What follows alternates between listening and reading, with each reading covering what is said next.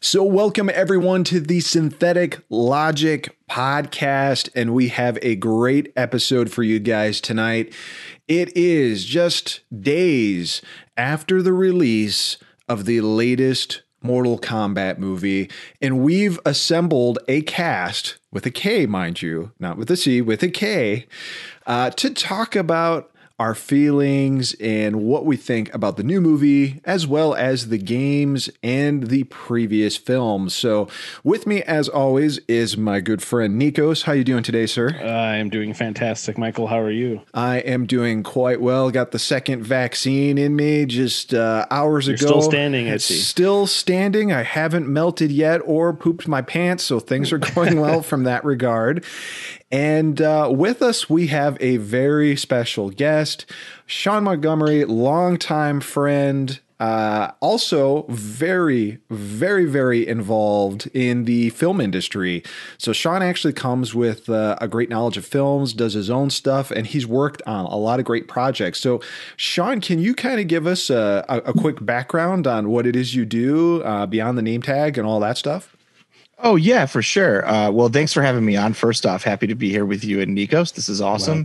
Yeah, thank you. I'm a post-production supervisor right now for, small and mid-level budget feature films out here in Los Angeles. So, post supervision involves it runs the gamut of post production of just kind of supervising the budget, the setup of all of the editing, supervising the editing, all the way through the sound mix, color timing to delivery to the final distributor. So it's quite a bit. I know a lot about a little bit about a lot of things, really. Jack of all trades. So really in the role you're in, like, you're pretty much the glue that holds things together, because if you're not in the role you're in, like, the film can basically fall apart, right?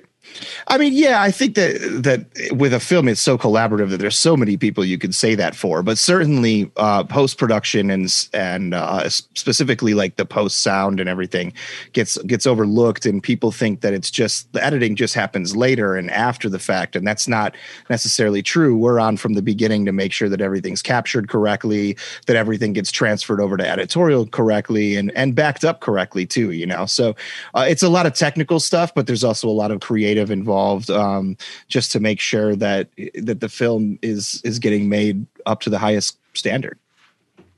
What would you say is your favorite project that you've done? I mean, how many years have you been in LA at this point, like in the field? Ooh, I've been out here now for going on 13 years, actually. I think this is year 13. Yeah. Wow. I've been in this role for about 11 years. I started in development and production. But yeah, I think, sorry, what was your original question? No problem. What's been your favorite project? Favorite project. Yeah. Gosh, I've worked on so many, like over 24 films at this point, but I really loved working on this film we did called Buddy Games. It took forever to get finished because it was one of those small independent projects made out of love. And so it took quite a long time to get through the post-production process and get a distributor on board. So, it was so fun and such a tight-knit cast, and Josh Duhamel's directorial debut, that it was just like a really good vibe, and everybody was having a really fun time making the film. So I think that's been my favorite film so far. That was one of those towards the end of me working at WWE Studios. Oh, cool. That's right. You are a WWE Films alumni. Yeah, exactly. So what are you working on currently? Can you spill the beans on what you're working on now, or are you NDA'd on that one?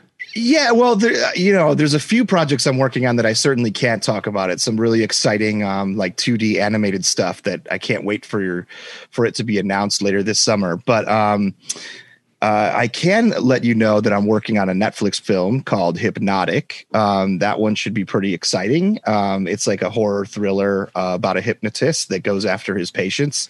And then, I just signed on for another film. I can't say too much about it, but it's a big action film with a pretty big name. And so I'm looking forward to that one starting up this summer as well. So we'll be shooting that one in Belgium, but finishing all the post here in Los Angeles. Fantastic. Well, I'm excited to find out more details about that as they come to fruition.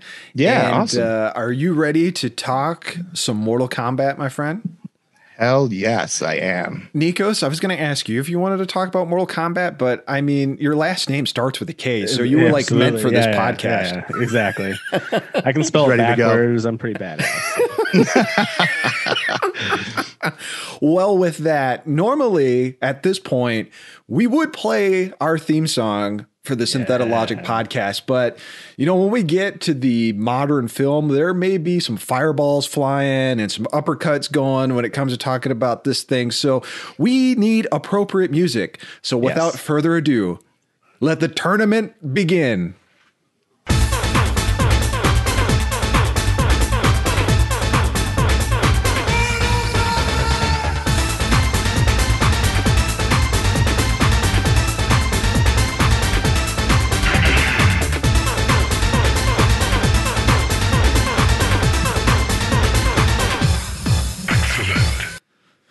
All right, folks. So you are listening to the Synthetic Logic podcast. You're listening to Mike, Nikos, and Sean, and we're going to talk about the fighting game franchise that had controversy in the arcades, in homes, got so popular, launched a major motion picture franchise, toys, soundtracks, you name it.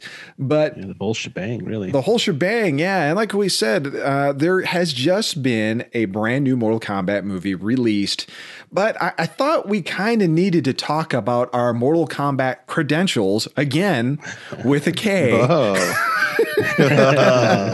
And go back so everyone that's listening can kind of get an understanding of where we come from on the franchise. So, Nikos, why don't we start with you? Sure. How did you pop your Mortal Kombat cherry with a K?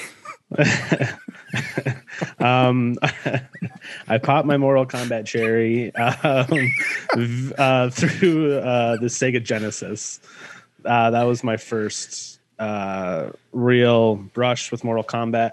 Obviously, went to many arcades that also had the cabinet as well.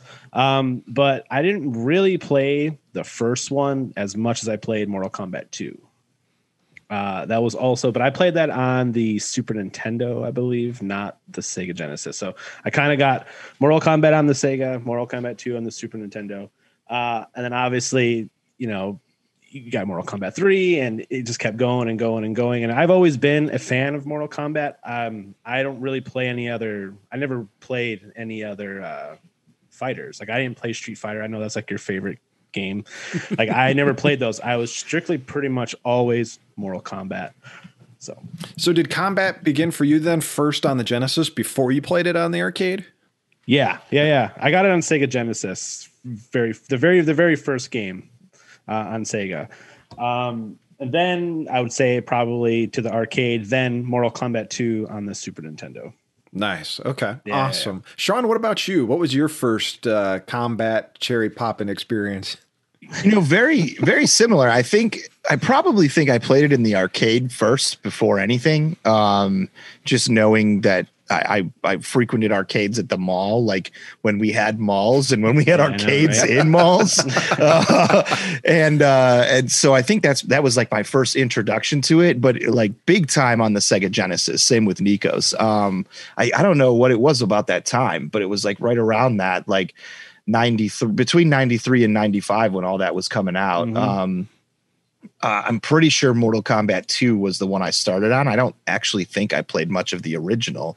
I think it was mostly 2 and specifically 3. I definitely remember a lot. And I think that's the one that I almost beat, but could never finish. I don't think I've ever beaten like Mortal Kombat 3. So, yeah.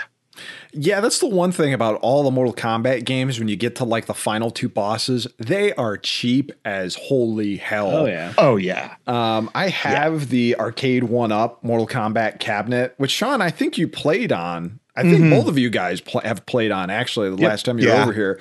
And you remember how quickly, like how cheap the game can get. Like on the first game, it's the endurance rounds where you're fighting against two people. Yeah. And then like the second game, like Shao Kahn just like destroys you. He's got all these cheap grabs. Montaro is a beast.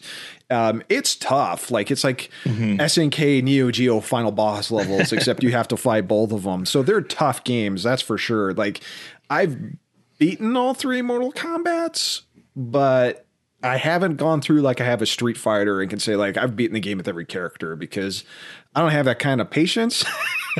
Even when I was a teenager, and you had limited continues in those games too, unless you were at the arcade and you wanted to drop another 50 cents in. So right. Not like games nowadays. Yeah, you just keep going and going and going, right? Yeah. My experience with Mortal Kombat, you know, again, just like you guys, I was an arcade rat, and my game was always Street Fighter 2, right? Street Fighter 2, Street Fighter 2 Champion Edition, and Street Fighter 2 Turbo. But one time I went to this arcade in Crystal Lake, and all of these people are just like gathered at this machine. And we're like, what the hell are they playing? So, you know, we're tiny and we're trying to like fit through and get to the side and see what's on the screen, right? And the owner, like anytime he had a big game in his arcade for like the first month, the speakers on that thing were cranked up as loud as they could go. Like that is the machine you could hear, because his thought process was, if you hear it, people are going to react to it. They're going to come to it. Right. If you build it, they will come. And finish it. Exactly. and that was the thing. So me and my little brother and my dad come up and we start watching this. Right. And it's one dude playing a Scorpion and another dude like a Sub-Zero, and they're throwing spears at each other and ice balls, and one's freezing each other, one's teleporting, and like the announcers like announcing all these different things. And again, the speakers were turned so high that you felt every punch and kick and impact, like it hit you in the chest. Wow. And it was like, oh my God, what the hell is this? Like, this is amazing. And all of a sudden you hear finish him, and Scorpion rips off his shroud on his head and just torches Sub-Zero, and everyone like just this amazing applause all the way across the arcade. So it was amazing, but the game was so busy, I never got to play it in the arcade because the machine was always just like loaded with people on it, like people online, and my dad didn't want to wait that long. So I didn't play it. People stack quarters on the game? See, no one ever stacked quarters in the arcade we were at, because everyone thought like if you did that, someone would just run off with them and then people would get in fights. So anytime I hear that, it's like, wow, your town had this really good like honesty policy, because like as a kid, I just would have jacked like all your quarters. Yeah. That's where we're from, folks. Exactly. Yeah. The folks at Midway in Chicago knew better. Boondocks.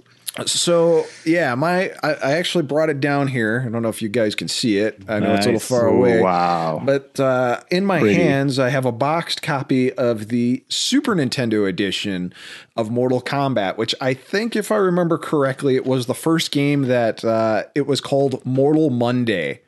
That was the release date for all of the Mortal Kombats on Super Nintendo, Genesis, and I want to say Game Boy and Game Gear. All came out at the same time, retail stores and rental stores.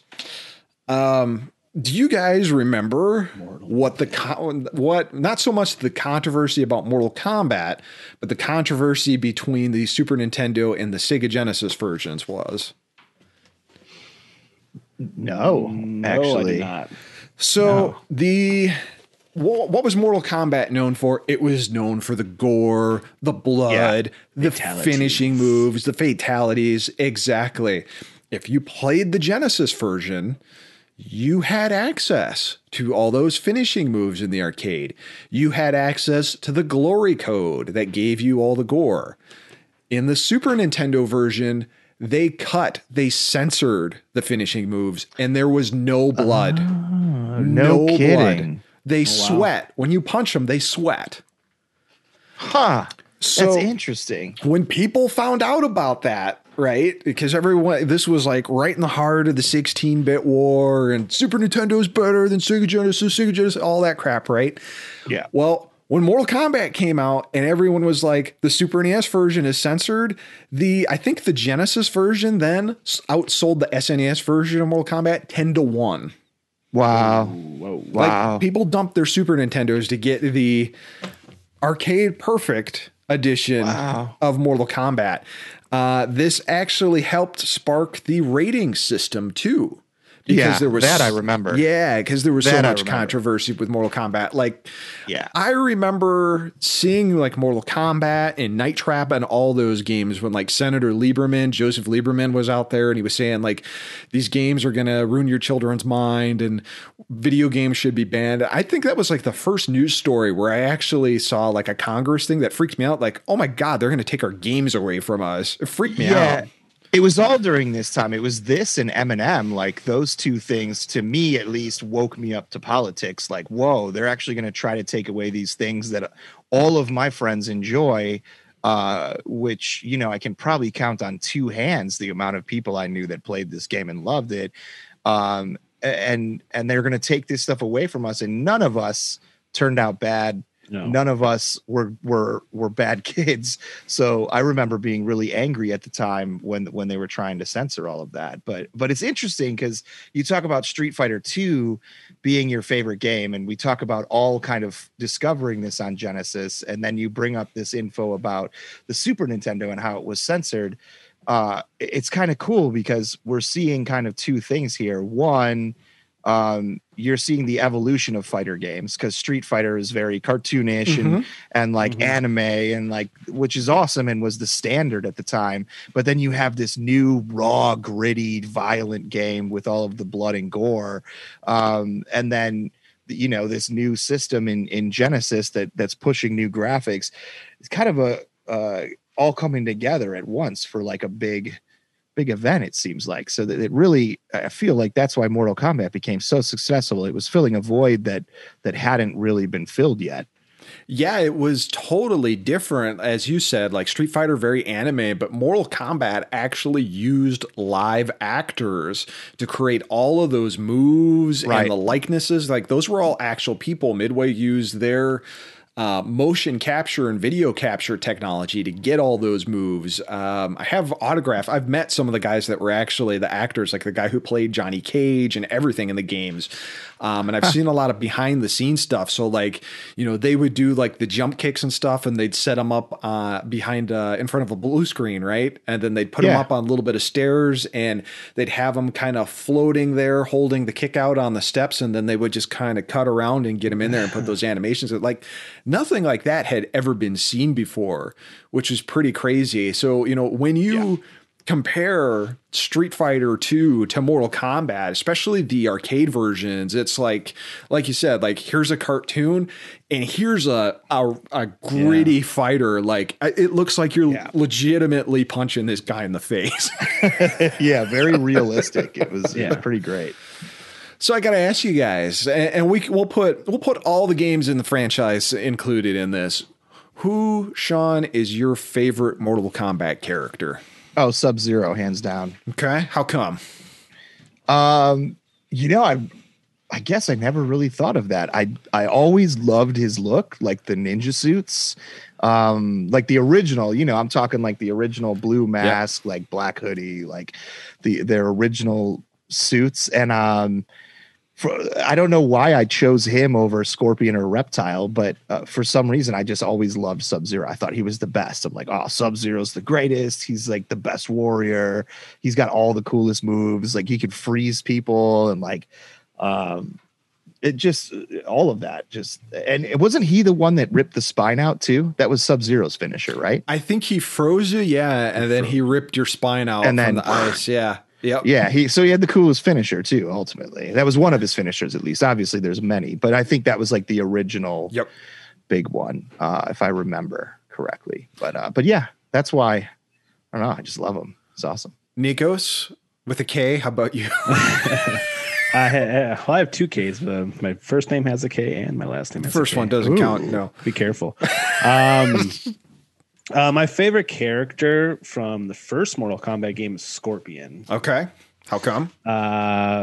His finishers were the best, and the down back A, he shoots the thing at you. So that was just get over here. Like that's the best. That's, of all of the, I don't want to say Mortal Kombat catchphrases. That's probably the most popular one. I'd have to imagine. I would say, all the characters. Oh yeah, hands down. But then from the second one, my favorite character is Kung Lao. Okay. Oh, and I really we'll talk about it later, but I really liked him in the new movie, but we'll talk about that later. I was very pumped to see him in that as like a pretty good character. But I love Kung Lao just because he was a Shaolin monk. Was pretty awesome. And he used his hat as a weapon. So how much more badass can you get than that? It's true. That's true. My initial favorite character in Mortal Kombat was actually Johnny Cage, believe it or not. And I was Hollywood. Yeah, Hollywood Johnny Cage, right? Like he seems like a smart ass. He's a movie actor, but he's actually got some real fighting chops and stuff. And he's got his shadow kick and he can throw fireballs and stuff. Because to me, I was always like this dude reminds me of Jean-Claude Van Damme. Yeah. Right? Yeah. Which if you look into the history of Mortal Kombat, the whole inception of Mortal Kombat, like they tried to get Jean-Claude Van Damme for Mortal Kombat. That's what the basis was going to be for that. And they couldn't get him. He wasn't interested in it. And then he declined it. They made the game. And then suddenly Street Fighter came out and he went, oh, well, let me see if I can jump on this fighting game franchise. And they made a live action game out of him. And he had a whole bunch of coke during the filming of Street Fighter and had an affair with, what's her name? Kylie Minogue. I don't remember. She played Cammy, but he had a good time later. But that's who he reminded me of, right?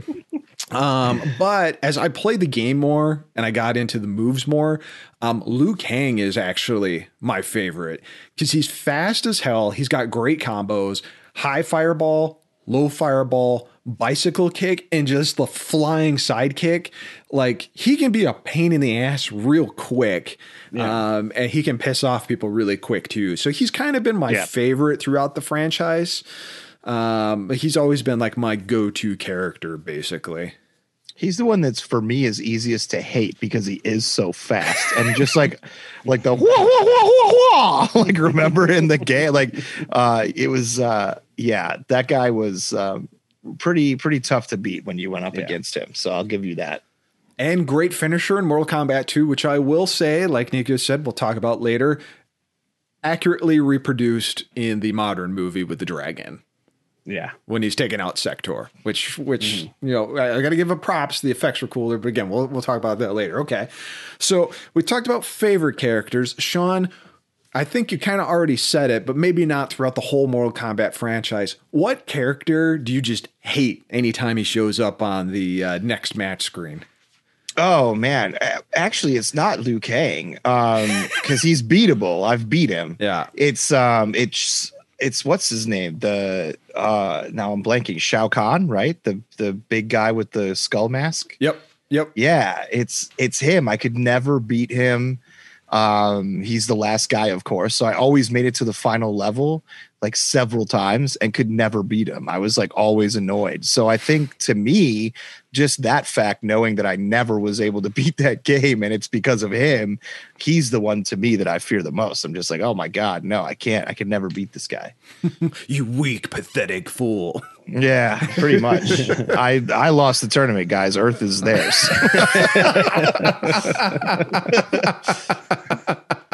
Nikos, what about you? My least favorite character to go against. He was easy to beat, I feel like, but just he was annoying. Was Baraka from Mortal Kombat 2. Yep. And I feel like I could beat him, but it was always just a pain in the ass. Like would always go to the third life, and it was just I hated everything about him. I don't know how else to explain it. He was just annoying. I hated both cyborg ninjas from Mortal Kombat 3. Cyrax, I think, was the biggest pain in the ass. Like the Lin Kuei, like cyborg ninjas. I think he was like the yellow, like silver and yellow, and he had the dreads at the end. He was a pain in the ass because he teleported. He had that net he could throw at you, and the AI was so cheap. In the Super NES version, I hated that dude with a passion. I was really happy in Ultimate Mortal Kombat 3 when he's like stuck in the desert as a background and like sinking the sand. Like, that's right, you metallic son of a bitch, Rust. Yeah. Stay there.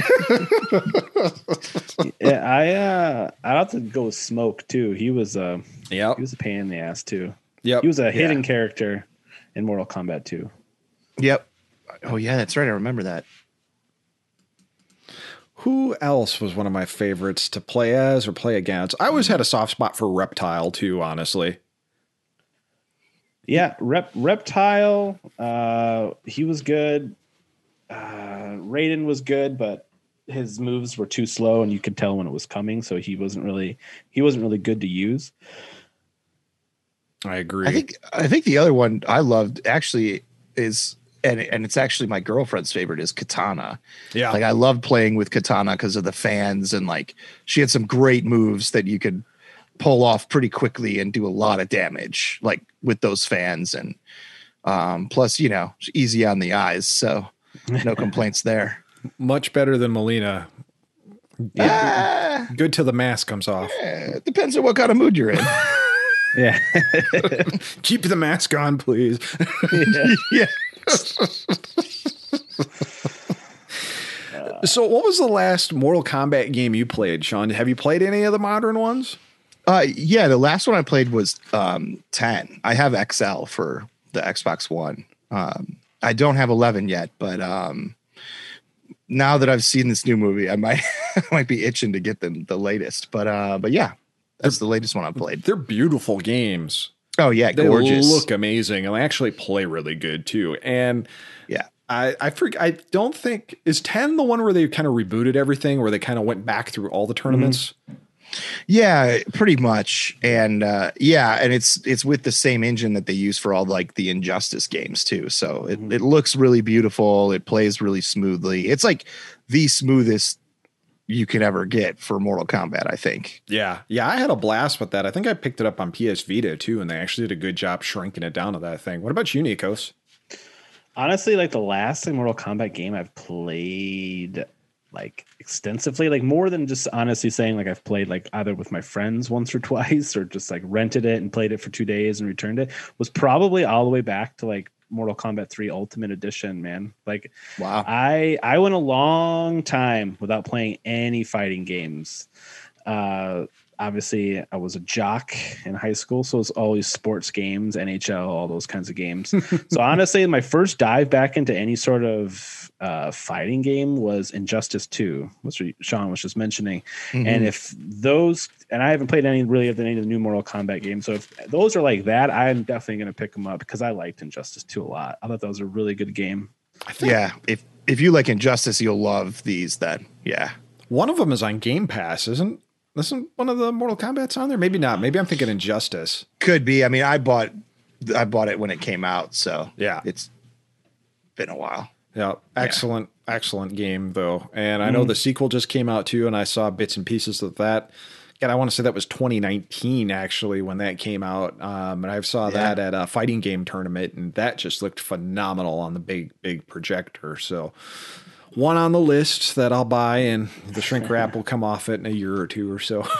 It's so funny. Yeah, we just buy all these games because we have the money now, but we have no time to play them. So they just kind of sit on the shelf. That's why I hope like I'm fully functioning when I can retire. So I'd be like, well, time to play the backlog of games before it's time to go. Right. So, my quick question. Yeah. Of all the games that you do own, how many you think you've actually opened and played? All of them? I would say probably 95%. Okay. Yeah. A good chunk of them. There's a couple. Oddly, the majority of that percentage is Xbox 360 games. And I think it was just because I got them so cheap that I was like, okay, $1.99 or $2.99 because they're blowing them out at Meijer and stuff. Yeah. I just haven't opened it yet. But for the most part, I can say that at least 95% of my library has been in the disk drive of its console. to play and at least try out at least for an hour. Yeah, go over to Gamer Logic, folks, and you will see how many games he has. So when he says 95%, that it's very impressive. A lot. It's a lot. I am Wikipedia. Like if Wikipedia ever gets hit by like a missile and all the backups are go, at least they can throw me in the system and I can start restoring like the game parts at least. Yeah, for sure. With random facts. It's like that vault in where is that, in Sweden or whatever? Yeah. Or Norway? I think it's Sweden. That vault, the Doomsday Vault.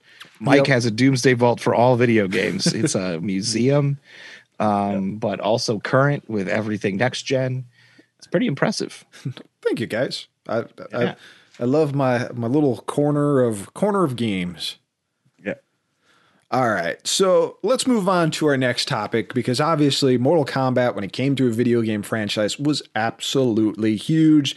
Everyone was pulling fatalities, perfect victories over each other, all that great stuff. We got sequel after sequel, and New Line Cinema picked up the film rights to that bad boy. And when the rumor started going around that they were going to make a Mortal Kombat movie, everyone went, how is this going to turn out? What's it going to be rated? How gory is it going to be? You can't do a PG-13 Mortal Kombat movie. It has to be a hard R. Well, the movie came out, and I recall the movie actually doing very, very well.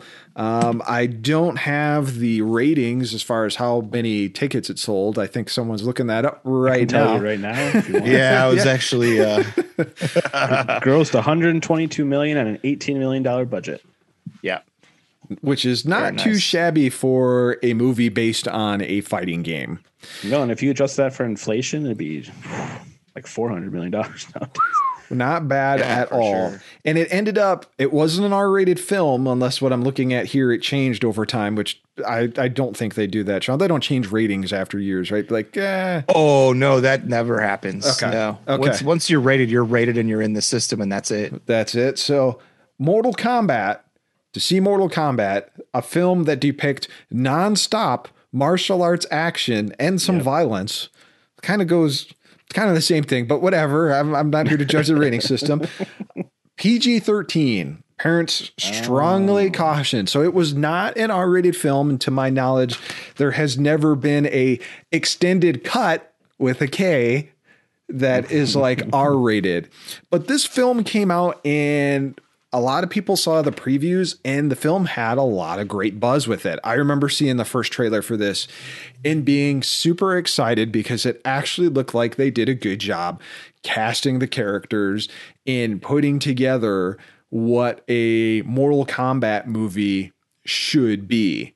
Mm-hmm. So I could go on for hours about the original Mortal Kombat movie, but I'm gonna tag it over to Nikos. What is your experience with the original Mortal Kombat movie? I've seen this movie a lot, actually.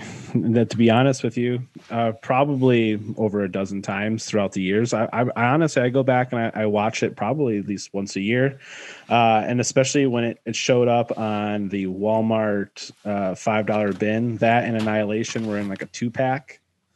Yeah, me and my friends watched it way too much, having way too many extracurricular activities. So I honestly have seen it. I haven't seen it probably in the last maybe 2 years, but the last time I watched it was with my current wife now, and I remember really liking it. And I'll have to go back to the music in the movie. Was fantastic. Like the whole score, the soundtrack, everything was amazing. Obviously, we get the iconic theme song. Yep. Displayed throughout that movie a lot. And I just remember them, like you said, they did a really good job of casting the characters. I really did believe the characters, especially Johnny Cage. He's a great character in that. Liu Kang, also very well cast as well. Yep. And I remember it was just, it's like an hour and 35 minutes. It's not overly long. They didn't really like stretch it out too much. It's just pretty much they start the tournament. They go all the way to the end. Johnny Cage kicks Goro on the nuts. What was That's it? like Those one are of my- $500 sunglasses, asshole. Yeah. Oh yeah, that's right. Oh, that's right. I love that moment. Not or it was cheesy, but not overly cheesy. Like they shied away from it. They did a pretty good job. There's some comedic value to a lot of it. So I like I said, it was good. I don't know if we want to talk about the second one. The second one's not good. So in my opinion, at least compared to the first one. Yeah. So did you see it in the theater first, or did you watch it on home video first? No. I watched it on VHS probably. I wanted to see it in the theaters really bad and was like trying to I was too find young. any way we could get in and see it. And I remember my friend's house burned down, and I was like, I know, I'm sure if we took him to Mortal Kombat, that would make him feel a lot better. And everyone was like, I don't think so. Good scheming. Oh my gosh. Hey, your house burned down. I'm gonna go see Mortal Kombat. That's awful. Toasty. Yeah.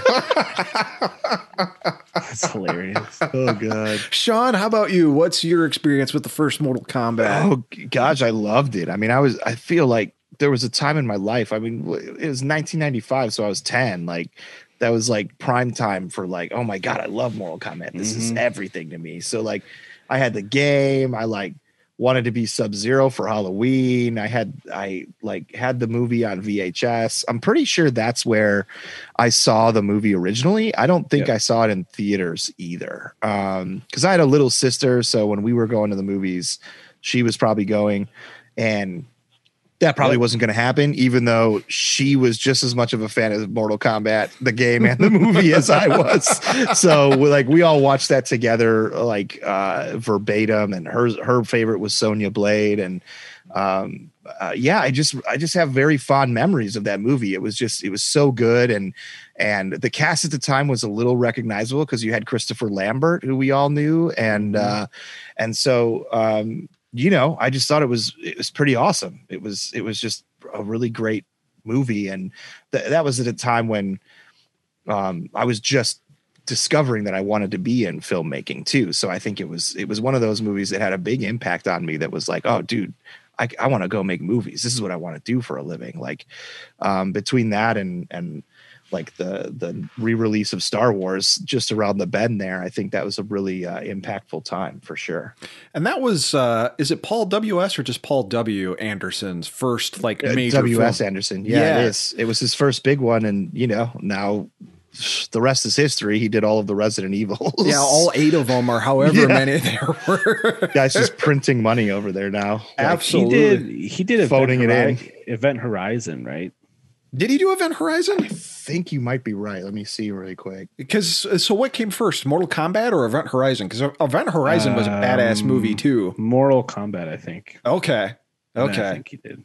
I haven't seen Event Horizon in a long ass time. Great film with I just another watched it great the- soundtrack. Yes, fantastic soundtrack. I actually watched it just not too long ago, so that's why I remember seeing at the end Paul Anderson. So Prodigy for the end credits on that. the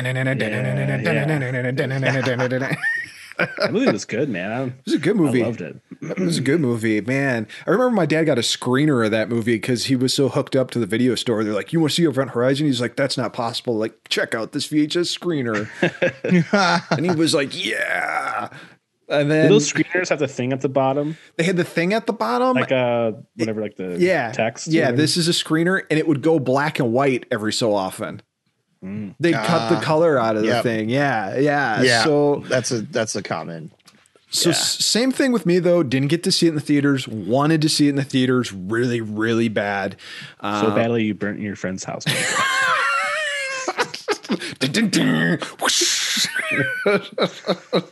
Failed. Yeah. But we rented it, of course. My dad watched it with us, and just it encapsulated the whole experience. Like, I thought it took a great job taking the source material and sticking close enough with it, but expanding it just enough to make it cohesive and actually say, like you said, guys, believable. Like, I can believe that's, Johnny Cage is a douche. Yeah. I can believe Sonya is like, I don't like Johnny Cage, and I'm going to find Kano and kick his ass as soon as I can, kind of deal, right? So the cast of characters is perfect. But for me, the thing that stands out about that film is the soundtrack. Yeah. And I remember for my birthday asking my parents, can I please get the Mortal Kombat soundtrack for my birthday? Which, you know, to my parents, like a soundtrack is a soundtrack. They didn't know that there was a score and there was like the actual like contributing artist soundtrack. So they got me the score. And I was like, oh, like, come on, I wanted the cool music. But that was the same year that I got my first CD Walkman. Okay. Ooh. And I remember putting like 4 AA batteries in the thing, right? Turning on the metal feature because I think that was like skip protection or something like that. It was probably more like 6 to 8 AA batteries. Probably. But yeah, carry on, continue. Probably. And it had its little display, and I popped the Mortal Kombat soundtrack in. And I would always go listen to my music out on like the swing in our backyard, like on the swing set, right? And I hit the first track and it comes in with like kind of the yoga chant as it's coming in, like the monks chanting, and then the drums, like just, man, I'm getting goosebumps actually just talking about that soundtrack because it's so well done. Yeah. Like the artist music is great, but the soundtrack is amazing too. Like that entire film is so memorable and the storyline is good. The fights are good. I really like the fight scenes in that. They're cohesive. They have enough special effects. I think the special effects still hold up pretty well. The original Mortal Kombat, not Annihilation. Oh God. Yeah. But even like the finishing story at that end, right? Like Shang Tsung gets it. He hits the pit. He hits the spikes. That's it. They walk away, and he at least got that part of the chapter closed. And then, holy shit, here's Shao Kahn. And are we going to get a sequel? We're probably going to get a sequel. It's not going to be a good sequel, and it's not going to be the same actors 90% of the time. But still, You know why the movie sucked? I'm gonna tell you why. Okay? Yep. It's because they killed Johnny Cage in the first 3 minutes of the movie. That's right. I forgot about And that. he's not in it the rest of the time. And wasn't he the only original actor in it too? Didn't they change everybody else? No, I don't know. Because Christopher Lambert didn't come back for Raiden. It was some. I don't think anybody did. Yeah, except for Liu Kang. Liu Kang came back. That's right. But And what's her name?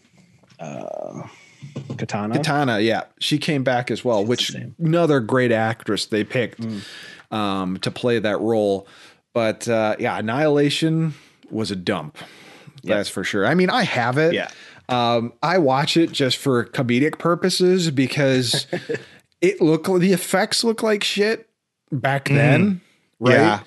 Yeah. But then you watch it in 1080p, upscaled to 4K, and you're like, "Ooh, Jesus!" Yeah, it's a shame. Like, it's a shame, man. Like, bad CGI can really ruin a film really badly. What was the box office looking like for Mortal Kombat Annihilation? How did that go? I want to say that it even bombed at the cinemas, and I think I had a hard time just watching it when we rented it. I could care less, honestly. Like, I barely remember the end of that movie. Yeah, I mean, the only reason I bought it was because it was a part of a set with the first one. it only made a total of 51 million, which is like, and that's worldwide. That's what this new one, for example, made in a day. So, or made in a weekend at least. So yeah, it really, I mean, I think this is what hurt the chances for a reboot of this franchise at least on the silver screen for a long time. Absolutely. There's one good thing that did come from Mortal Kombat Annihilation. We'll get to that in a second, but let's jump ahead real quick. Just really shortly, talk about Mortal Kombat Legacy. Because Sean, you made a really good point saying that Mortal Kombat Annihilation kind of ruined it for any reboots or any films happening pretty much after, what was that, 1997 that Annihilation came out? Yeah. Well, I want to say probably 10 years ago, Mortal Kombat Legacy came out, which was a collection of short, like, webisodes that it was all fan made. And oh, yeah, I'm looking this up and I remember this now. yeah, like it ended up getting a license from Warner. Like Warner Brothers actually picked it up. And I remember watching like the Johnny Cage episode and some of this other stuff, and I was pretty impressed with it. I want to watch it now that I've seen the modern Mortal Kombat reboot and see how well it still holds up. But I remember being pretty impressed by this, and they did a second one. Wow, yeah, you're right. Now I'm looking at this and I totally vaguely remember this, but Never seen it, sir. it was definitely done in some of it was done in Vancouver, I can see, because it's some of the casting directors that I've worked with actually. But Oh, that's cool. but yeah. Oh wow, I'm gonna have to look this up because even like Casper Van Dien is Johnny Cage. Yeah. That's cool. Like, Yeah. that's awesome. I totally forgot about this actually. I honestly completely, this was out of my memory. I'm glad you brought this up. I'm gonna look this up now. Yeah, I think you can get it like for $4 on Amazon on Blu-ray. Like no joke, the first and Oh, that's second awesome. one. So I'm gonna watch this probably this weekend just to see if it still holds up. And I kind of want to pick up the second one, but I remember being impressed by it. And you know, they're just short little like webisodes basically, so you can kind of watch a story at a time and get through it. But for it being a fan film, I thought they did a fairly great job with it. So Yeah. Looks awesome. so I think it is time to jump into the main event and talk about the modern Mortal Kombat film. But With a K. With a K. But before before we do that, I think we should take a quick break and kind of circle back on what I said was great about Mortal Kombat Annihilation. The only thing that's great about Mortal Kombat Annihilation was the soundtrack. They did manage to get a pretty good amount of artists to put together a really cohesive soundtrack. The score, not so good, but the soundtrack was great. So for our break song here for you folks at home and for us, so we can do some business on the side if need be for the next 3 minutes or so, here is a track right from the Mortal Kombat Annihilation soundtrack. This is from the artist Face to Face, and the track is I Won't Lay Down Combat Mix. So you know it's special. Does anyone know this song offhand? Nope. No. All right, well, prepare to be rocked as we do our business, and we'll be back in 3 minutes, 22 seconds to talk about the most recent Mortal Kombat film.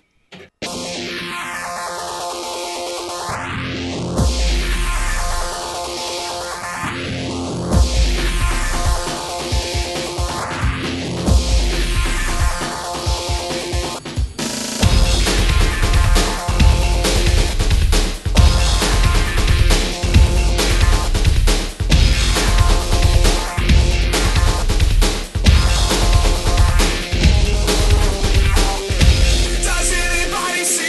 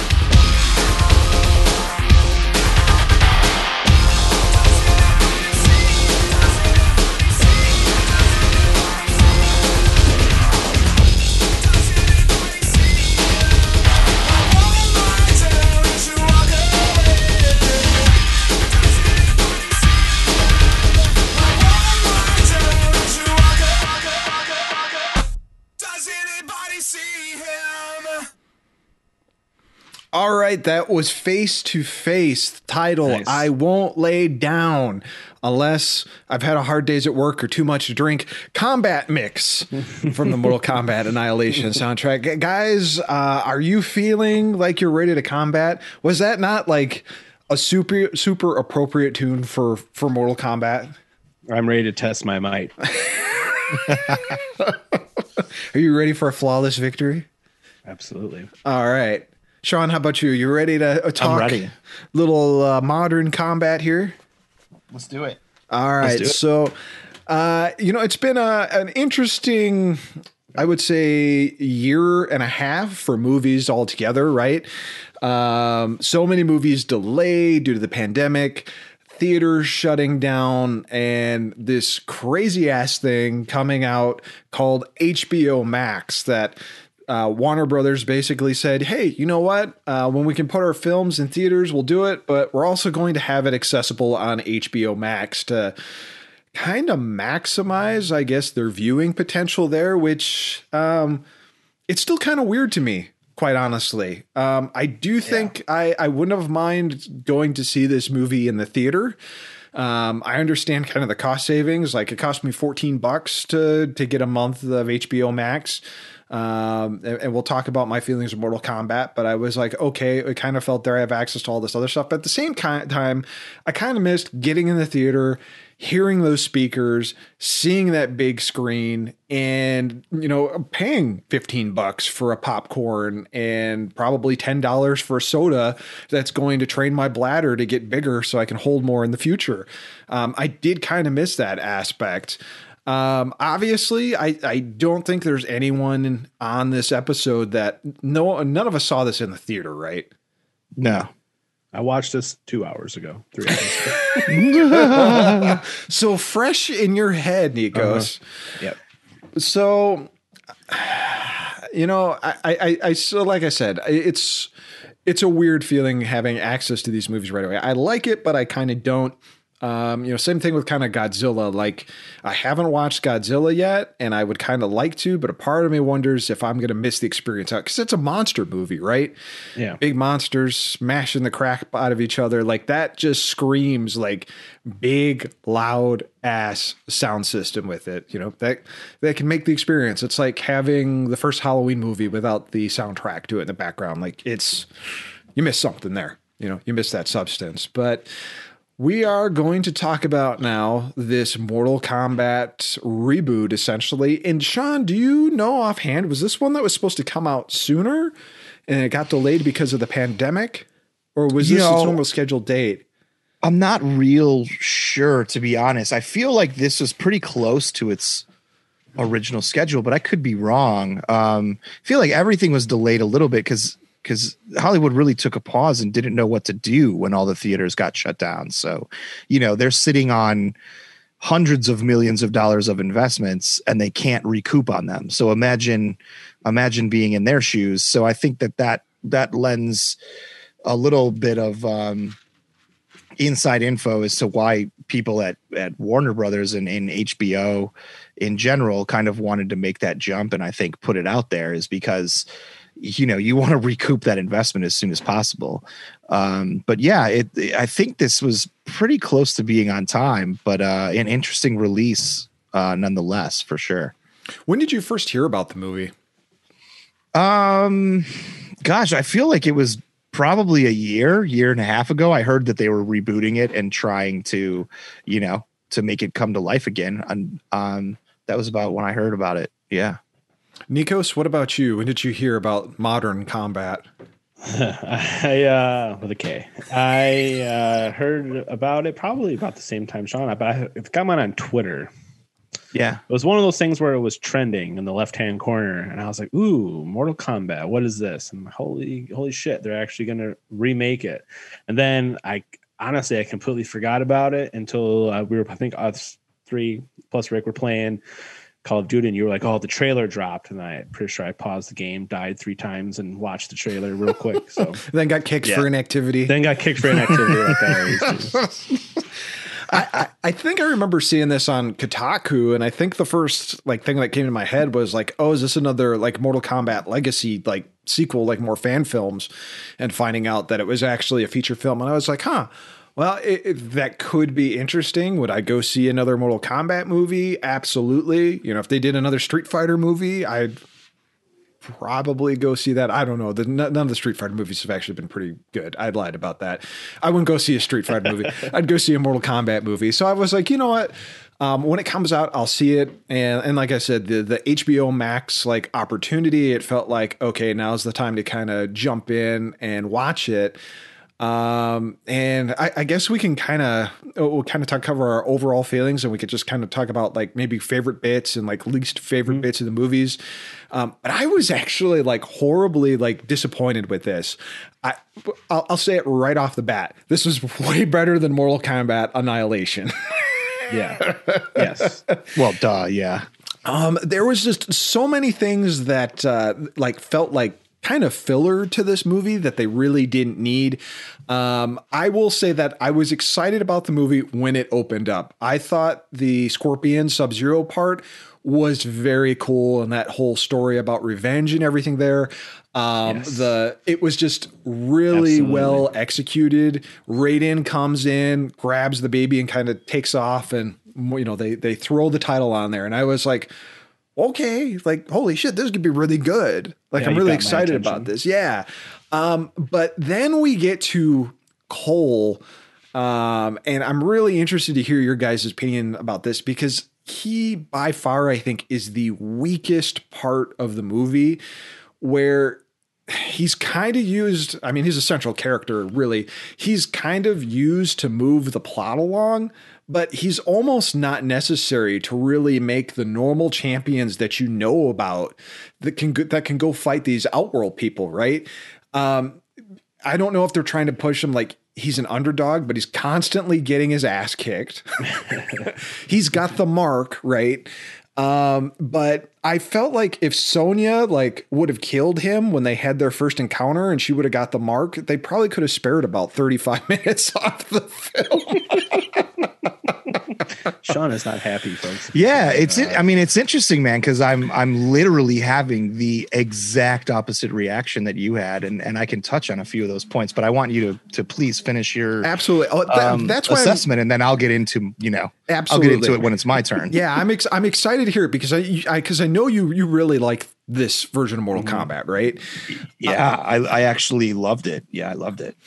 And so, they go through and they finally get to where they need to get to, this, hidden Tibetan temple, which to me looked like they found a random cave and some salt flats and went, okay, that's where that set piece is going to be. Like, I'm going to compare the original Mortal Kombat here with what we saw in the modern Mortal Kombat. And when they got to the island where the tournament took place, like the structures, the background, the feeling of that movie, maybe because it was shot on location, I'm going to assume, just had that sense of realism to this, where it was like, okay, we're out in the desert or whatever it is, these salt flats, and there's the cave. And then it just felt very, very set built. Which I thought was kind of weird. And then they shoehorn all the Mortal Kombat characters in, and they finally get to the point where, the opposition comes in, they cut like a minute and a half promo on each other. They all say they're going to kick each other's asses. The fights kind of happen in random places. And then, you get the whole Sub-Zero kidnapped your wife and kid storyline, where it's like, okay, now you got to bring Cole over to that. And then you finally get what you've kind of been waiting for the whole movie, which is the Scorpion appearance. And again, I don't think you needed Cole for that to really happen. And probably the biggest turnoff for me is like, we got to get you your Arcana. We got to get you our Arcana. And again, Cole gets his ass kicked, right? He gets pissed off. Raiden basically says, you suck, dude. Raiden, we already knew that. We don't need to be a thunder god to know that. Go home. He comes home to his wife and kid, and they send Goro after him, which by all means, there's no way this guy should have survived this fight. It takes his wife stabbing Goro to bring out the Arcana and Cole to actually be able to fight Goro. And this is where my DC universe comes in. Instead of having, I don't know, some kind of really cool move, he gets Aquaman's armor and kicks Goro's ass. So my final closing comment is, right, that at the end of the original Mortal Kombat, the big bad got what he deserved, right? And then they threw Shao Kahn at the end really quickly, but you at least got a final battle out of that. It's like, if a sequel happens, okay. This, it was literally like, well, see you next film in a couple years, kids. Shang Tsung will be back in Mortal Kombat 2. Will Cole be back? It depends if he can get out of his Aquaman armor. So and again, not as bad, not as it's a passable film, but it could have been so much better. So Sean, I feel the hot tag ready to come in here. So I'm going to tag you in, buddy. I want to hear it from your perspective, what you thought. I want to fight. Well, here, no. I mean, look, everybody has their own opinion, man. Absolutely. And that's the beauty. That's the beauty of film, is it is very subjective. Like, everybody kind of takes away their own things out of every movie, and the better ones, even more so. You know, a really good movie has everybody talking and everybody wondering what it is about. So that's great. I mean, I'm not here to knock your view or your opinion at all. Yep, it's funny because I literally have the exact polar opposite reaction as you do. Because that's what we want to hear. Yeah, I mean, well, first you mentioned like filler.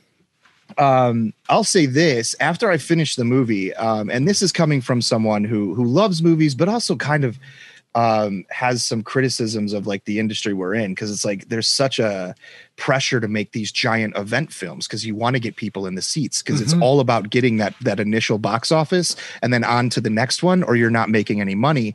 And I always thought that was a flawed way of doing business. Like, that's silly. You have this medium that you can literally now get to any corner of the earth, but you're limiting yourself to an opening weekend, and that's where you want to make your money. So I always thought it was amazing when the streaming services and Netflix came along to kind of not only give voice to audiences all over the world, but also reach any audience anywhere. I think that's important. But the big challenge of studios to make these big event films and make them like 3 hours long and 4 hours long and like all of this crazy stuff, to me is annoying because I usually like a shorter film, but in this film, it's an hour and clocks in an hour and 50 minutes, just under 2 hours. And I found myself wanting more of it afterwards. So when you said that some things felt like filler and you could cut 30 minutes out, I highly disagree. I feel like there's 40 more minutes of this movie somewhere that you could add back in. Because to me, the movie flowed very well. Like it knew its audience and it knew what it wanted to do.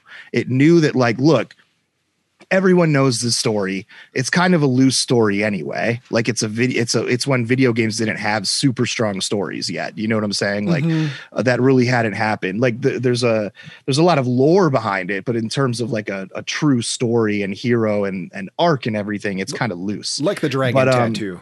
Yeah, exactly. But just I thought that they did such a good job of like moving the story along. Let's not get bogged down in the details. Let's just keep it going. Let's keep it moving. We all kind of know what's going on here. Let's get to the kills, which I thought was kind of awesome. And now when you so that kind of that's why I disagree on the filler portion. I just felt like it flowed very nicely.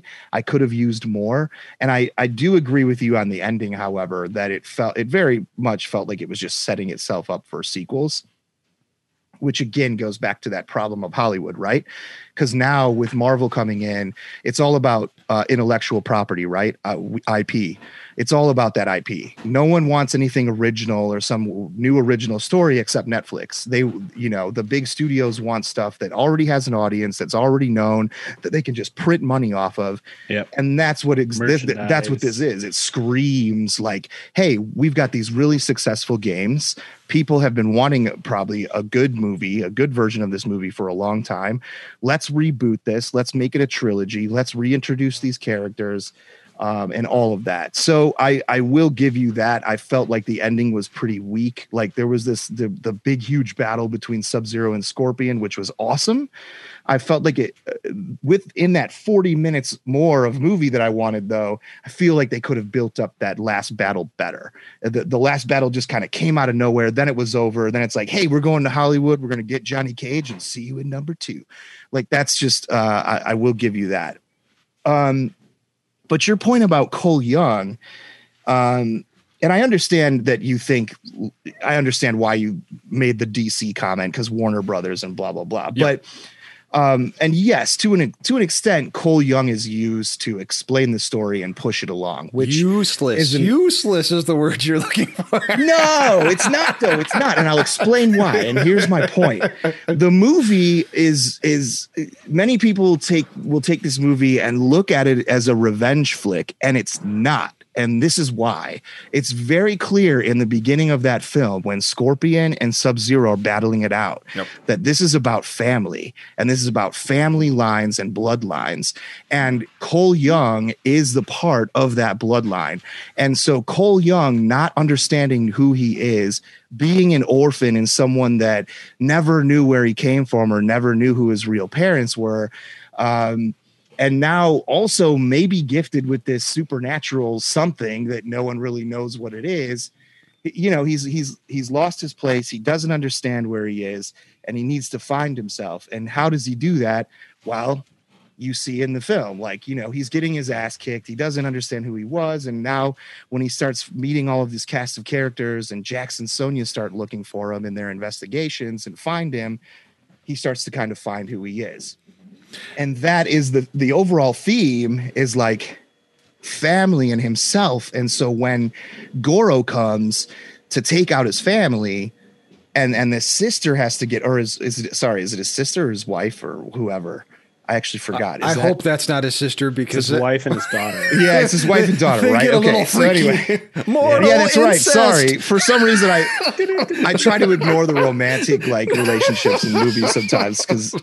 But anyway, but when his family's getting involved to save him, I just feel like that just adds to the whole theme. And so now you've got this story of family that like has a culmination when Scorpion comes back and this kid finds his arcana or whatever you want to call it, his secret power. And that's kind of like the overall arc of the film that they chose, right? So they took this loose story of like all these elements and they figured out where to place all of those in a nice arc and kind of introduce someone new in the process.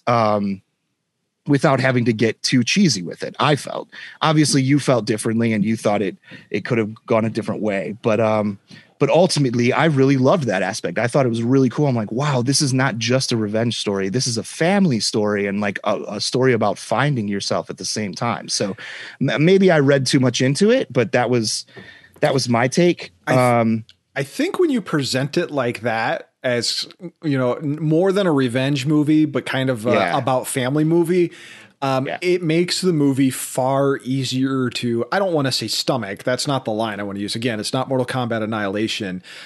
It makes the film easier to understand because to me, and again, I mean, it's ultimately it's up to the director and what the writers want to do for the story and take a different take. They don't have to be like, you know, it has to be a kung fu action movie about a tournament, right? Right. Which I think in my mind, that's Mortal Kombat, right? Yeah. It's about, you know, the Earth Realm fighting against Outworld and, you know, all these fighters have their own personal vendettas with each other. And it's kind of champions versus champions for the ultimate fate. And they gather, you know, for the 500th time to try to win Mortal Kombat against Outrealm. So, you know, they don't get invaded. Like, to me, that's the basis of Mortal Kombat. But when you do put the focus on, you know, it's got the revenge to it in a sense, and it's got the family, it is a little bit easier to choose. So looking at that in that light, I think I can appreciate it a little bit more. Yeah, I mean, there's also just three other things I want to touch on really quick, and then we can move on. Sorry, but no, that's okay. But the Arcana thing, I thought I kind of am on the fence about that because I think it sounded like you thought that was a little corny, and I do too. I kind of thought that like, why does everybody have to have this magical superpower inside of them? Like that's kind of a little lame. These used to just be badasses that just did something. Like I cringed at the Kano thing. Like, all of a sudden I can shoot a laser out of my eye. Like, yeah, I get it. I think that part honestly needed a little bit more work in the script to me. It just didn't do it for me. Yeah. The worst one was Sonya. Yeah, exactly. She takes the symbol from Kano, and then like 45 seconds later, she knows that she can like shoot these purple rings out of her hand. Yeah, and I was just like, whoa! Like it took all these other characters a little while, but Sonya Blade figured it out in like 30 seconds. And that was the only part of the film that really drew me out was that part. I was like, oh, really? Come on. They didn't need to do that. That was pretty dumb. I really want my mortal tramp stamp. Well, that leads me actually to my next point is like the casting. I loved the casting of this film for two reasons. One, you can easily just cast some really gorgeous blonde as Sonya Blade. Right. And not that the actress that they cast it wasn't gorgeous, because I thought Jessica McNamee is she's very beautiful, but at the same time she was believable to me as someone that was in the special forces and was like with Jax and was his partner. It was very believable to me. Yeah. And I feel like even in the original Mortal Kombat, I think same thing. Like she was still well done, but I just thought that I'm glad that they didn't go that route with casting. And to that point, in 1995, come on, you have a lot of like white actors playing roles that are supposed to be like Asian or like, you know, these guys are like ninjas or of samurai Japanese descent, but like you've got Christopher Lambert playing him. And so look, in 1995, that's fine. And you had to do that to kind of get funding on board anyway. Right. You had to have some name. I'm just so glad that we're in a world today where they can actually go out, find talented people that know the martial arts or meet the look of the film and meet the you know, the correct, like, are playing the people they're supposed to be playing, like from a race standpoint. I loved that casting aspect of this film. Everybody fits, everybody looks as they should. It feels natural. So I really loved that fact that they didn't try to whitewash anything and throw some big name actor in there just because. I really loved that. Probably the biggest thing I appreciated again was in the beginning, the detail again to the actors, not only that, to the language. Yeah. Like if you notice, they're speaking English, Chinese, and Japanese, and they're making note of that. And even Scorpion says, I don't know what you're saying, but I'm going to kill you. I mean, because that's the point, right? Like that is the lore of Mortal Kombat is this shit's been going on since the beginning of man, dude. Probably since before man even ruled the earth. Yep. And like, you know, your oldest civilizations are going to be the ones that dealt with this originally. So yeah, it felt very well researched and done to me. And that's why I loved it. And the CGI was above and beyond. I thought the like matching the kills perfectly to the game is just that's all we wanted. That's all we wanted. Yep. And we got it, you know? Very nice. That's it. That's all I got to say. Nikos, what about you? Because this is fresh in your head. What'd you think? So I'm kind of in between you guys. So it's kind of cool that like Mike, I don't say you didn't like it. I guess Sean liked it. I'm kind of in the middle. Yep. Like for me, if you're a fan of like action CGI, amazingly done. It's a great movie. It looks beautiful. I was watching it on the Xbox Series X here. It looks amazing. It was a fantastic looking movie. If you're looking for a movie that's going to win an Oscar and a screenplay, you're probably not watching the right movie in that regards. Of course. But if I had to give it like a ranking, let's just say it, I would give it like a 6 out of a 10. It was a good enough movie to hold my attention the whole time. There wasn't a time where I was looking on my phone, where I was distracted, it kept my interest for the hour and 50 minutes. So I will give it credit, because it's hard to do nowadays in our society. It's really Easily hard to distracted. keep someone's attention for 2 hours. Yeah. Like, I have my phone, my iPad sitting there. I can easily pick, okay, this is boring, pick it up. I never once did that happen. So I was happy.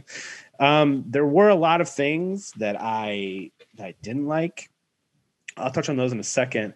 But I just want to kind of focus on the things I did like. And we talked about earlier our favorite characters. And in this movie, Kung Lao, I think, is the best character in the entire movie. And I was very happy. I will say Kung Lao is yours, but Liu Kang being my favorite. Could you not get more of a ripped dude for Liu Kang? There's one scene where he poses and it's like, dude, like someone chiseled you, like just amazing. Sorry, didn't mean to interrupt, but no. Liu Kang, holy crap! I maybe a man crush going on here. No, I'll just say the same for Kung Lao. Like, his character was amazing. I don't want to. Are we allowed to spoil it? We kind of spoiled it already, kind of, right? Yeah, we can spoil it. We'll put it in the episode. I was sad when he gets his soul taken, but it was in an honorable way, saving Mr. Cole Young's life, who's, I have to agree with Mike, is pointless in my opinion. You could do the movie without him, but I understand why his character is there. Like Sean says, he's there to show the whole family aspect. That family is very important and things like that. So I get it why his character is there. His character is weak. I didn't really like like you said, Aqua. It's funny you said Aquaman, Mike, because that's exactly what I thought. Like, his Aquaman suit and his little like blades he has on his arm. I know he's a descendant of Hanzo, so he's a descendant of Scorpion's bloodline. I'd be so mad if I was Scorpion. I'd be like, really, dude? That's it? But to kind of go back to the beginning, like I said, it kept my attention, but that beginning scene is absolutely fantastic between Hanzo and Baihan, so Scorpion, Sub-Zero. It did a really good job. Fantastic CGI throughout that entire scene. Watching him whip with that rope, the dagger around and killing everybody is fantastic. And I feel like John Wick has kind of got me into that mindset where I want to see that quick, bam, bam, like kills, like how it happens in this movie. So I thought it was really good. The second best thing about this movie is Kano's character. And I laughed a lot in this movie. Like, as much as I was amazed by the action, I was giggling in the living room. Courtney was probably, what is he laughing? He's watching Mortal Kombat. Why is he laughing? Kano's character is fantastic, smart ass, very believable casting. My favorite part with him is when he's training and Liu Kang does the leg sweep 3 times. He's like, God, don't you know any other move? And he jumps and he kicks him again, just like the game. Like they did little things like that. Little homages to that. Yeah, I love homages to the game. Fantastic. Yeah, like Kano and Cabal like were hilarious in that movie. Like, it was just awesome. You're on the wrong side of the fence, man.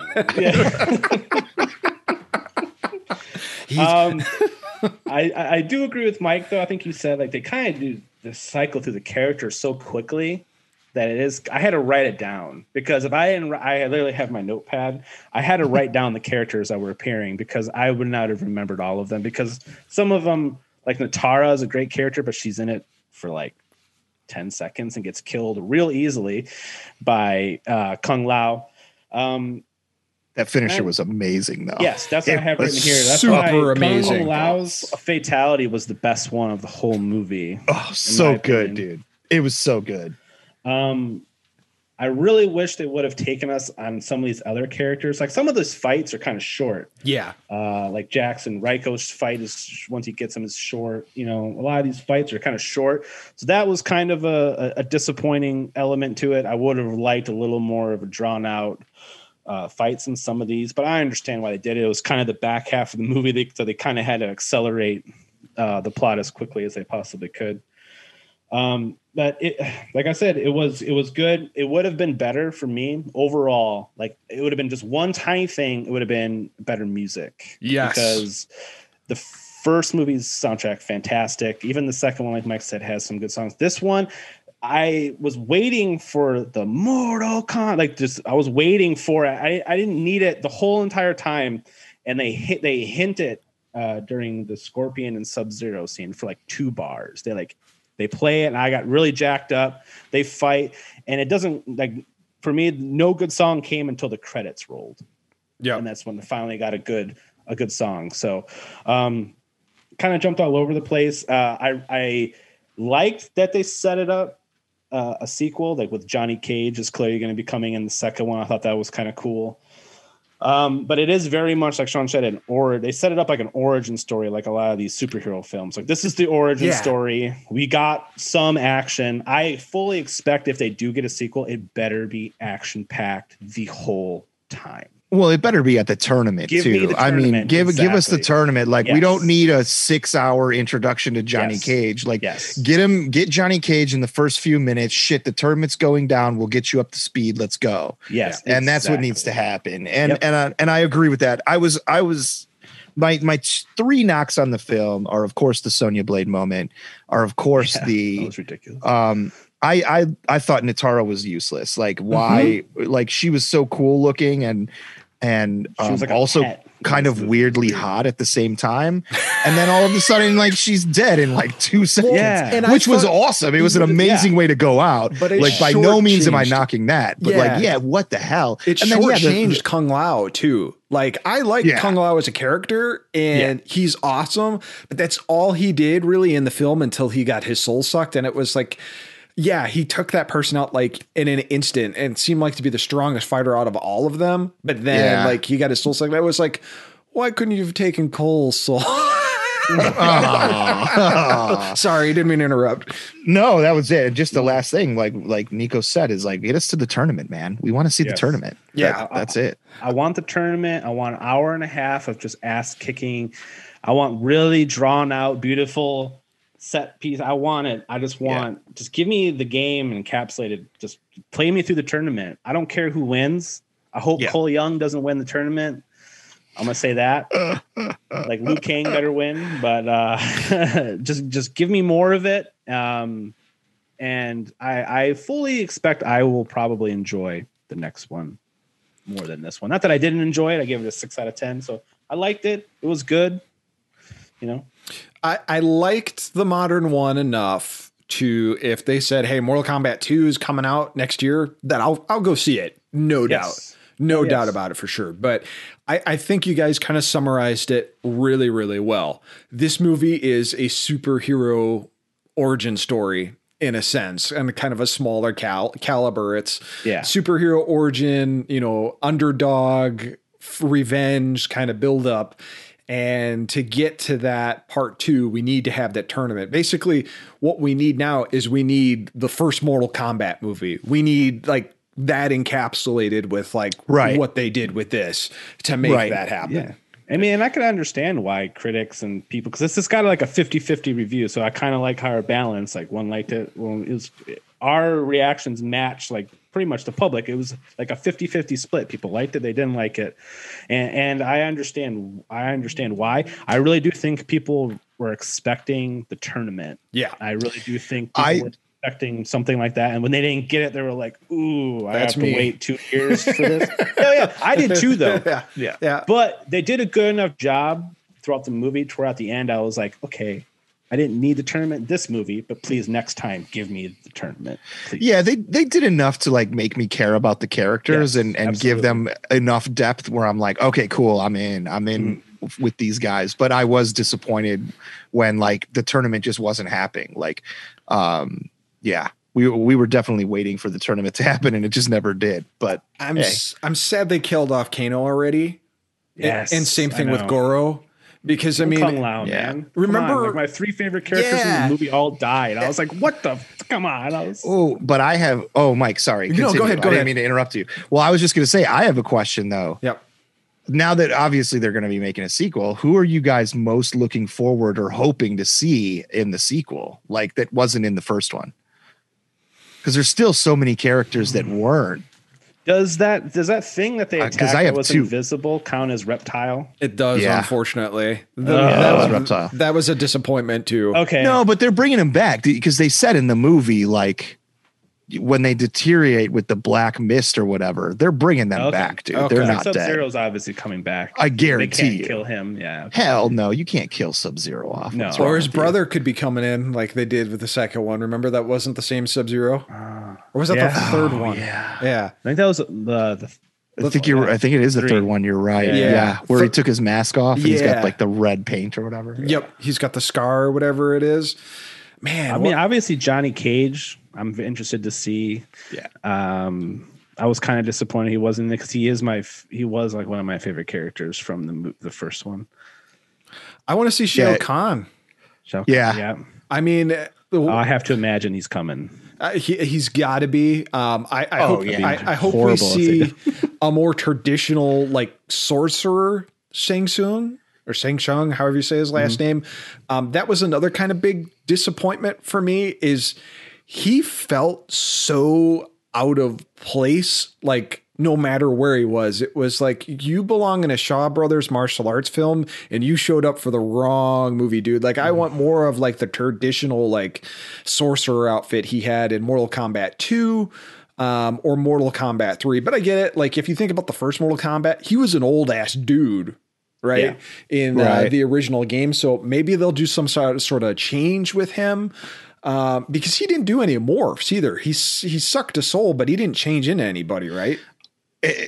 No, he didn't. Wow, that's it. I bet we see a lot more of him in the sequel. It's my guess that, I mean, if I were to do it, I would focus more on him and his relationship with Shao Kahn and Katana. Yeah. And then like, that's your start because he's going to have an arc too. And if he's starting to fail, Shao Kahn's going to be pissed. Like, you know, all of this stuff is going to kind of lead to something. So I'm sure there's a lot of that coming, but yeah, I mean, for me, it's Katana and actually, is it Shiva? Shiva, right? Yeah. Is the name? Yep. I love Shiva. I thought she was fucking badass, like a female Goro, basically. So I hope that maybe she's in the sequel. But they hinted at Katana because they have her fan in the temple. I don't know if you guys caught that. Yeah, and they had Melina, so yeah, exactly. So that's why I think bring in Katana. She's got the relationship with Shang Tsung. Yeah. Do you think we'll get Nightwolf or Motaro? Ooh, Nightwolf would be awesome. I think Nightwolf would be really cool to do. Motaro would be cool. Sindel, I think they should stay away from just because that kind of brings back awful memories of Mortal Kombat Annihilation. Yeah. Yeah. Let's just stay away from anything. And I feel like they would just make her like a Natara too, where it's like a one-off. She's going to get killed quick. Yeah, absolutely. Yeah. And they need to do Shao Kahn right because God, was he awful in Mortal Kombat Annihilation. Like, you know, he comes out at the end of Mortal Kombat and he's like horrible in that movie. Yeah, just huge disappointment. So yeah, overall, I think we shared some pretty damn good opinions about the movie. Sean, like I said, some really good points there that actually made me appreciate the film a little bit more. To me, I mean, I guess we can vote it real quick. Sean, original Mortal Kombat or new Mortal Kombat? Which one? If you could go back to Blockbuster Video right now and somehow in a time paradox, both of these films have been released at the same time. And Doc Brown comes out and he says, Shawnee, the only thing you can do, you can only rent one of these, and this will be the Mortal Kombat for the future. Which one are you going to rent? Man, I don't know. That's a hard question.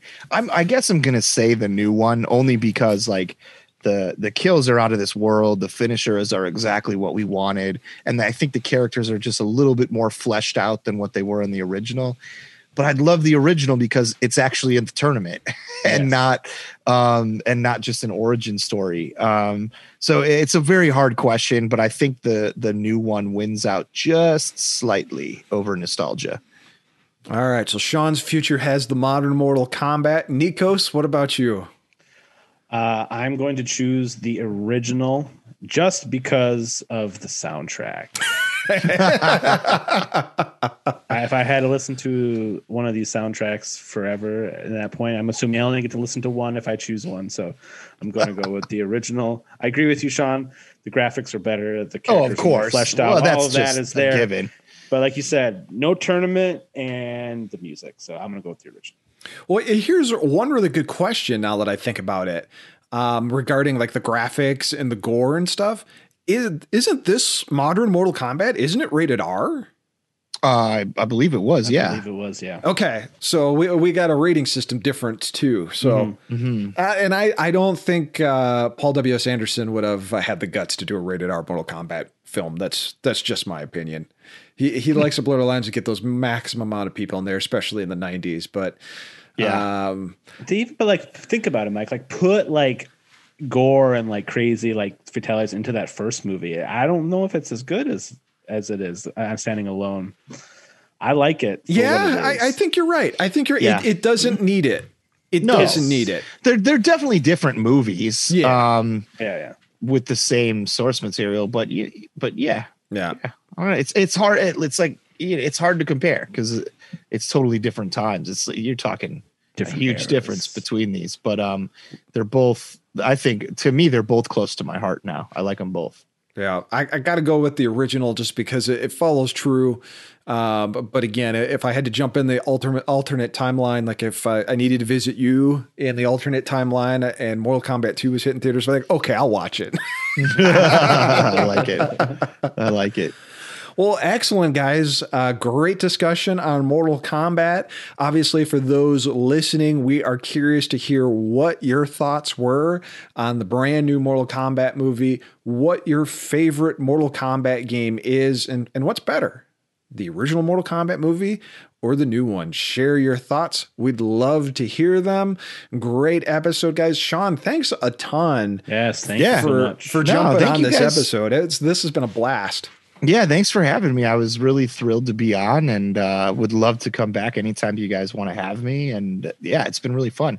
Absolutely. Good convo. Well, we do a lot of movie stuff on this. Yes, so we do. Awesome. I think maybe we'll have to get him in on the next top 5. I think so. We'll get you in that next top 5 because those are really, really hard. real quick, Sean, if you had to pick one 80s movie, what's the last one was the 80s movie we did, right, Mike? Yep. Pick one 80s movie. What's your go-to? What your number one? Doesn't have to be like just whatever your personal number one is. I think I know what he's going to say, but I'm not going to say it. I mean, it's for our listeners at home. It's hard. That's a very hard question. But if you're saying the 80s specifically, I'm probably going to have to go with Ghostbusters. Yes, I know it. I know it. Just the amount of impact that film had on me. I knew how to operate a VCR by the time I was 2. Yes. I knew that entire film inside and out. And Groundhog Day with Bill Murray and Harold Ramis and all of them was shot in my hometown in Woodstock. Yeah. And I met Bill Murray coming out of his trailer. So that whole just era of like the 80s and early 90s, like obviously it had such a huge impact on my life. Like I'm out in Hollywood making movies. Like that's what I've wanted to do since I was 9. So like, yeah, that easily Ghostbusters, I think. That was my number one. So yeah. Oh, nice. It's awesome. I mean, yeah, when you're talking 80s, what other movies in the 80s, unless you're talking Spielberg, what were so huge and impactful as kids? That's it. And yeah, my number 2 was Back to the Future. Yeah, that's probably a high number 2 for me. I was almost gonna say, and this is a little bit obscure, but more people know about it now. Monster Squad. Do you guys know about Monster Squad? Hell yes, dude. Nikos, you've never seen the Monster Squad? Oh, maybe. It's possibility. You are banned from our Modern Warfare Warzone squad. Until you watch Monster Squad. Oh my God. It's the greatest monster mashup film of all time. Will never be topped. Yep. Period. It's Nikos' best way to describe it. It's Stranger Things versus the Universal monsters. Yeah. But like before all of this, like Stranger Things just ripped it off. Maybe Goonies is more appropriate. Well, yeah, I guess Goonies. Yeah, Goonies versus Universal. You have to see it, dude. It's so freaking good. It was kind of made as a ripoff to Goonies originally, but was it written by Shane Black of Lethal Weapon? Yes, sir. That was this movie. Which that was my his favorite action movie of all time. Oh yeah. I'm gonna watching this right now. That's close second to me from Die Hard, but we'll go. Die Hard's another good one. Yeah. Sean, can you guess what my favorite, what my number one was? From the 80s? Yeah.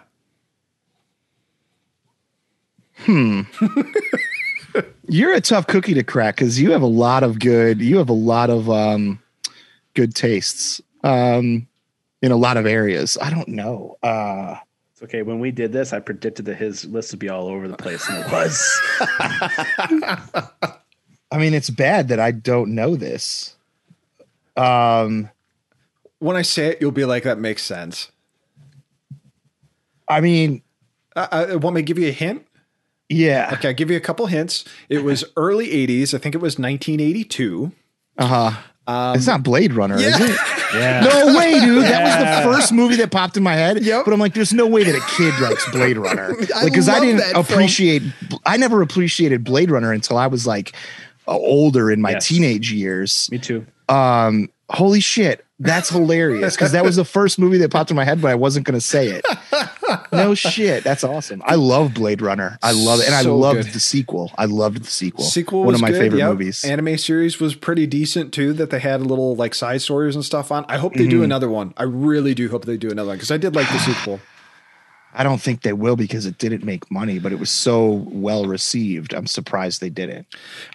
That's one of those movies that I think if it would have waited like maybe another year or two and came out like during the pandemic, like everyone would have been talking about that movie if they would have had access to it to It's like watch it. so at home. good. I mean, that thing's a masterpiece, dude. Yeah. It really is. That movie is it's so good. And great soundtrack. So good. Another one with a great both, soundtrack. Both those movies Yeah. are so damn good. Yeah. I mean, the director's cut of the original, though. Yep, the final I cut. don't consider the theatrical cut of the original Blade Runner. Yep. I pretend it doesn't exist. Yep. Final cut's the way to go. That's why I asked Mike. I was like, Mike, give me the cut I should watch, and it's the one he told me to watch. Oh, dude, yeah. Don't watch any other cuts. Don't even waste your time. It is honestly. interesting watching all the docs on that stuff though that like show and talk about the differences because I forget, Sean, isn't there like 20 different cuts of that film? Oh God, yeah. There's at least 6. Yeah. It's crazy. Yeah. It's crazy. But like the director's cut and the final cut are the ones you really want to. So which one's the Go better to. one, the final cut or the director's? I think they're very similar. The final cut is just they enhanced some things, some of the effects I thought, and some of the sound. So I think they're pretty. I thought pretty they were much, pretty close. Yeah. Yeah, they're very close. They're very close. Yep. So I'd say both. Really, they're a tie. They're so good. Yeah, because the theatrical cut is the one with him driving off with the android at the end. And it's kind of like a happy-isk ending at the end where the final cut is him basically like, yep, she's probably going to die, but we're getting the hell out of here. And it just hits that just theme at the open-ended. end. Yeah, I love it. So good. Yeah, man. Ridley Scott, dude. That Absolutely. director. Absolutely. Well, guys, it's been a great episode. Thank you so much, Sean. If you're up for it, man, we will definitely have you on again. Oh, yeah. absolutely. Awesome, guys. That's great. Thank you. Absolutely. All right. Well, this has been a great episode of the Synthetic Logic Podcast. I'm Mike Murtis. I'm Nikos Cosmopoulos. Please go to Instagram and follow us at synthetic_logic_podcast. And Sean, where can the fine folks, listeners of our podcast, find you if they'd like to seek you out and say, yes, you were right. Mike was wrong about all the Mortal Kombat stuff. Yeah, for sure. Well, my brand is Beyond the Name Tag Productions, and you can just go to beyondthenametag.com. You can find all of my info there, some of my short films and all of that stuff. So check it out. Fantastic. All right, folks. Well, until next time, take it easy and keep the combat going. Awesome.